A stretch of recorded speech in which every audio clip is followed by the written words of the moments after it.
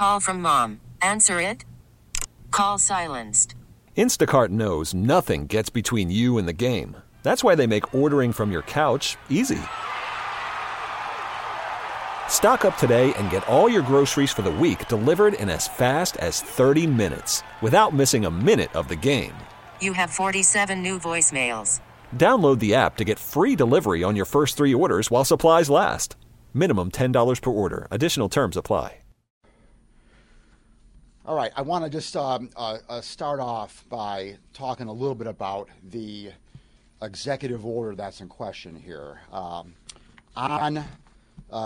July 8th of 2015, Governor Cuomo signed the executive order number 147, which stated in part that it is hereby required at the Attorney General, hereinafter the Special Prosecutor, is to investigate and, if warranted, prosecute certain matters involving the death of an unarmed civilian, whether in custody or not, caused by a law enforcement official. It then goes on to say that the Special Prosecutor may also investigate and prosecute in such circumstances where, in his opinion, there is a significant question as to whether the civilian was armed and dangerous at the time of his or her death. So that is the executive order that we're dealing with here, which, as you can see, has 2 prongs to it. The first prong being that the civilian was unarmed, and the second prong being whether there are significant questions as to whether or not the civilian was armed or unarmed. And again, as you can see, if either one of those prongs kick in, I have no choice in the matter. The Attorney General, by law, comes in and handles these matters. So, let me give you a brief synopsis as to what my role it was so far here in the past 48 hours. On Sunday evening, I first learned of this incident. The head of my homicide bureau informed me of the situation and kept me appraised all night long on Sunday night. The Buffalo Police Department not only notified her, but the Buffalo Police Department also notified the Attorney General's office on Sunday night. On Monday morning, when I came into work, the very first thing, I was given a synopsis of what we knew so far, and at that point, we initiated our investigation. Now, in these types of investigations, there are 2 matters that we have to analyze. The first matter is whether or not this executive order is applicable, whether or not the civilian was armed or unarmed, or whether or not there was significant questions if he or she was armed or unarmed. That's the first prong. The second part of this, after that analysis, you then get into the actual investigation of the shooting itself. Whether or not the shooting was justified. Whether or not the officer's conduct was reasonable under the circumstances. And that analysis is governed by New York State Penal Law, Section 35, and the applicable case law that we have in this state. So you only get to the second question, or the second analysis, after you go through the first part. And that's what we did. We evaluated the question of whether or not this individual was armed or unarmed, or if there was a significant questions on whether they were armed or unarmed. So after our investigation, working with the Attorney General's office, with the cooperation of the Buffalo Police Department, late yesterday afternoon, it was determined, a determination was made by the Attorney General's office to assert jurisdiction in this matter under the executive order because there is a significant question as to whether or not the civilian was armed or unarmed. Now that the Attorney General's office has asserted jurisdiction in this matter and have taken on the handling of this case, my role in this matter is over. So finally, I just want to comment on a couple things there. And this, first more of a preemptive matter as of anything here. Now that the Attorney General's office is handling the investigation, it would be inappropriate for me to comment on the particulars of the investigation and the facts known so far. So, out of respect for the investigation, I am not going to answer or talk about any of those matters. But I will say one thing. Based upon what I have learned so far, Officer Aquino thought he was shot. And the Buffalo Police Department had no reason to think otherwise initially. However, after the course of our investigation over the past 48 hours, significant questions now exist as to whether or not that's true. So again, I'll be more than happy to answer any questions, but again, I'm not going to answer any evidentiary questions about facts of the case. John, when it comes Dave, to significant questions, of course, that significant questions, those two words literally come directly from the Executive Order 147. Yes. So that's where that comes from. Correct. Of those significant questions that you just described came out in the last 48 hours, what were those significant questions? Yes, we know the significant question was about whether he was armed, or whether there are questions about whether he was armed, but what triggered that significant question?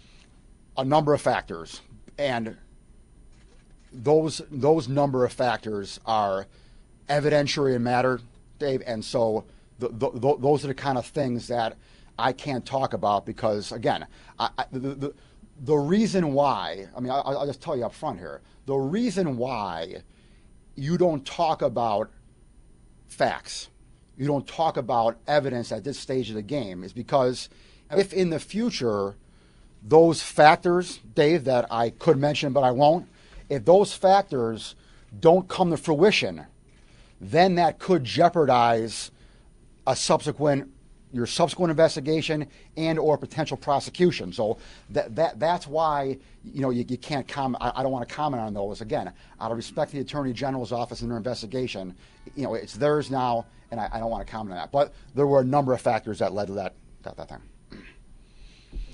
course, notwithstanding the executive order, Yeah.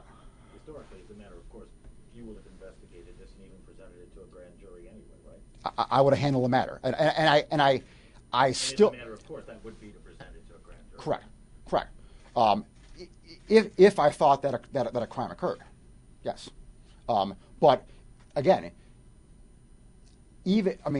I would still keep this case if it was clear that the individual was armed. So so just to be clear, the Attorney General only comes in to play here if the individual was unarmed or if there's a significant question as to whether or not they were armed or unarmed. But if it was crystal clear that the individual, this is a hypothetical in any case, if it's crystal clear that the individual is armed, then it's my case. Is there anything you can say to put the residents of the Black Rock neighborhood at ease? Like we're saying, a lot of them did not see, Mr. Hernandez-Rossi armed, and they're feeling uneasy about the police department. They feel like maybe they're covering things up. They're not being truthful about this. So what can you say to them to have faith in the officers that serve and protect their community? Well, I'll repeat two things I said during this press conference. Number one, the Buffalo Police Department notified the Attorney General's office on Sunday night. Almost immediately, they notified the AG's office. So you don't notify, and me too.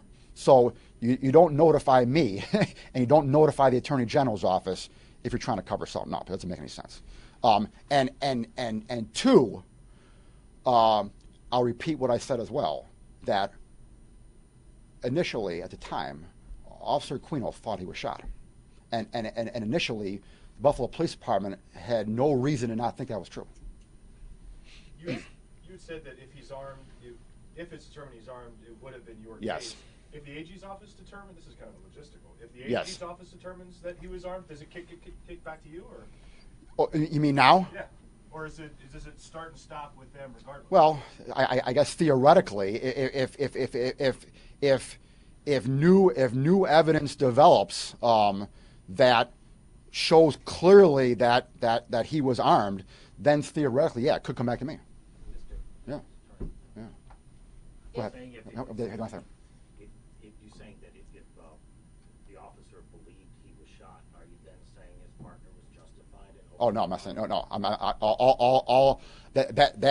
that's a determination that the Attorney General's office has to make. That's not my role here now. Okay, my role in this matter is only, like I said, step one. Does this executive order apply? Okay, the second prong that I talked about, as far as the justification angle of, okay, that's the determination now that the Attorney General will have to make, and not me. So I'm not going to step on their toes in that at all. If it's determined that Hernandez-Rossi wasn't armed, does the family have a right to bring a civil case in Erie County Court? I'm not gonna give legal advice on TV here to someone about that. So I'm not gonna comment on any kind of civil proceedings or civil matter. In general, anyone has a right to file a civil lawsuit. But the particulars of when you would do it or whether you got a good case or a bad case, I'm not gonna comment on that. I would have commented on that before I took this over on January 1st. I did that work. This new executive order, where the AG is not given jurisdiction, philosophically, this is just your thought and opinion on asking whether you feel that's a help or a hindrance. I'm not going to comment on that. I took an oath on January 1st to follow the laws of the state of New York, and the laws of the state of New York are articulated in this executive order, and I'm going to follow those laws. But you don't have an opinion on whether that's a good law or not? I'm not going to comment on that now. Why not? I don't think it's appropriate. Can you say definitively that Officer Aquino wasn't shot by gunfire? No, the prong that has been established here is that there's a significant question as to whether or not he was armed, and that language comes right from the executive order itself. Okay, how about in terms of Officer Tedesco? Did he also believe that his partner had been shot? That's an evidentiary question that I can't comment on. Thanks, everybody. Yep. Okay.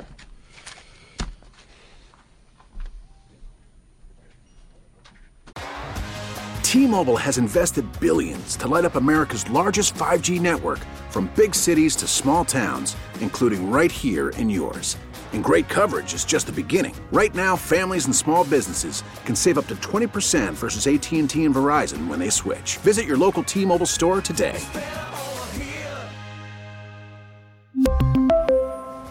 Plan savings with 3 lines of T-Mobile Essentials versus comparable available plans. Plan features and taxes and fees may vary.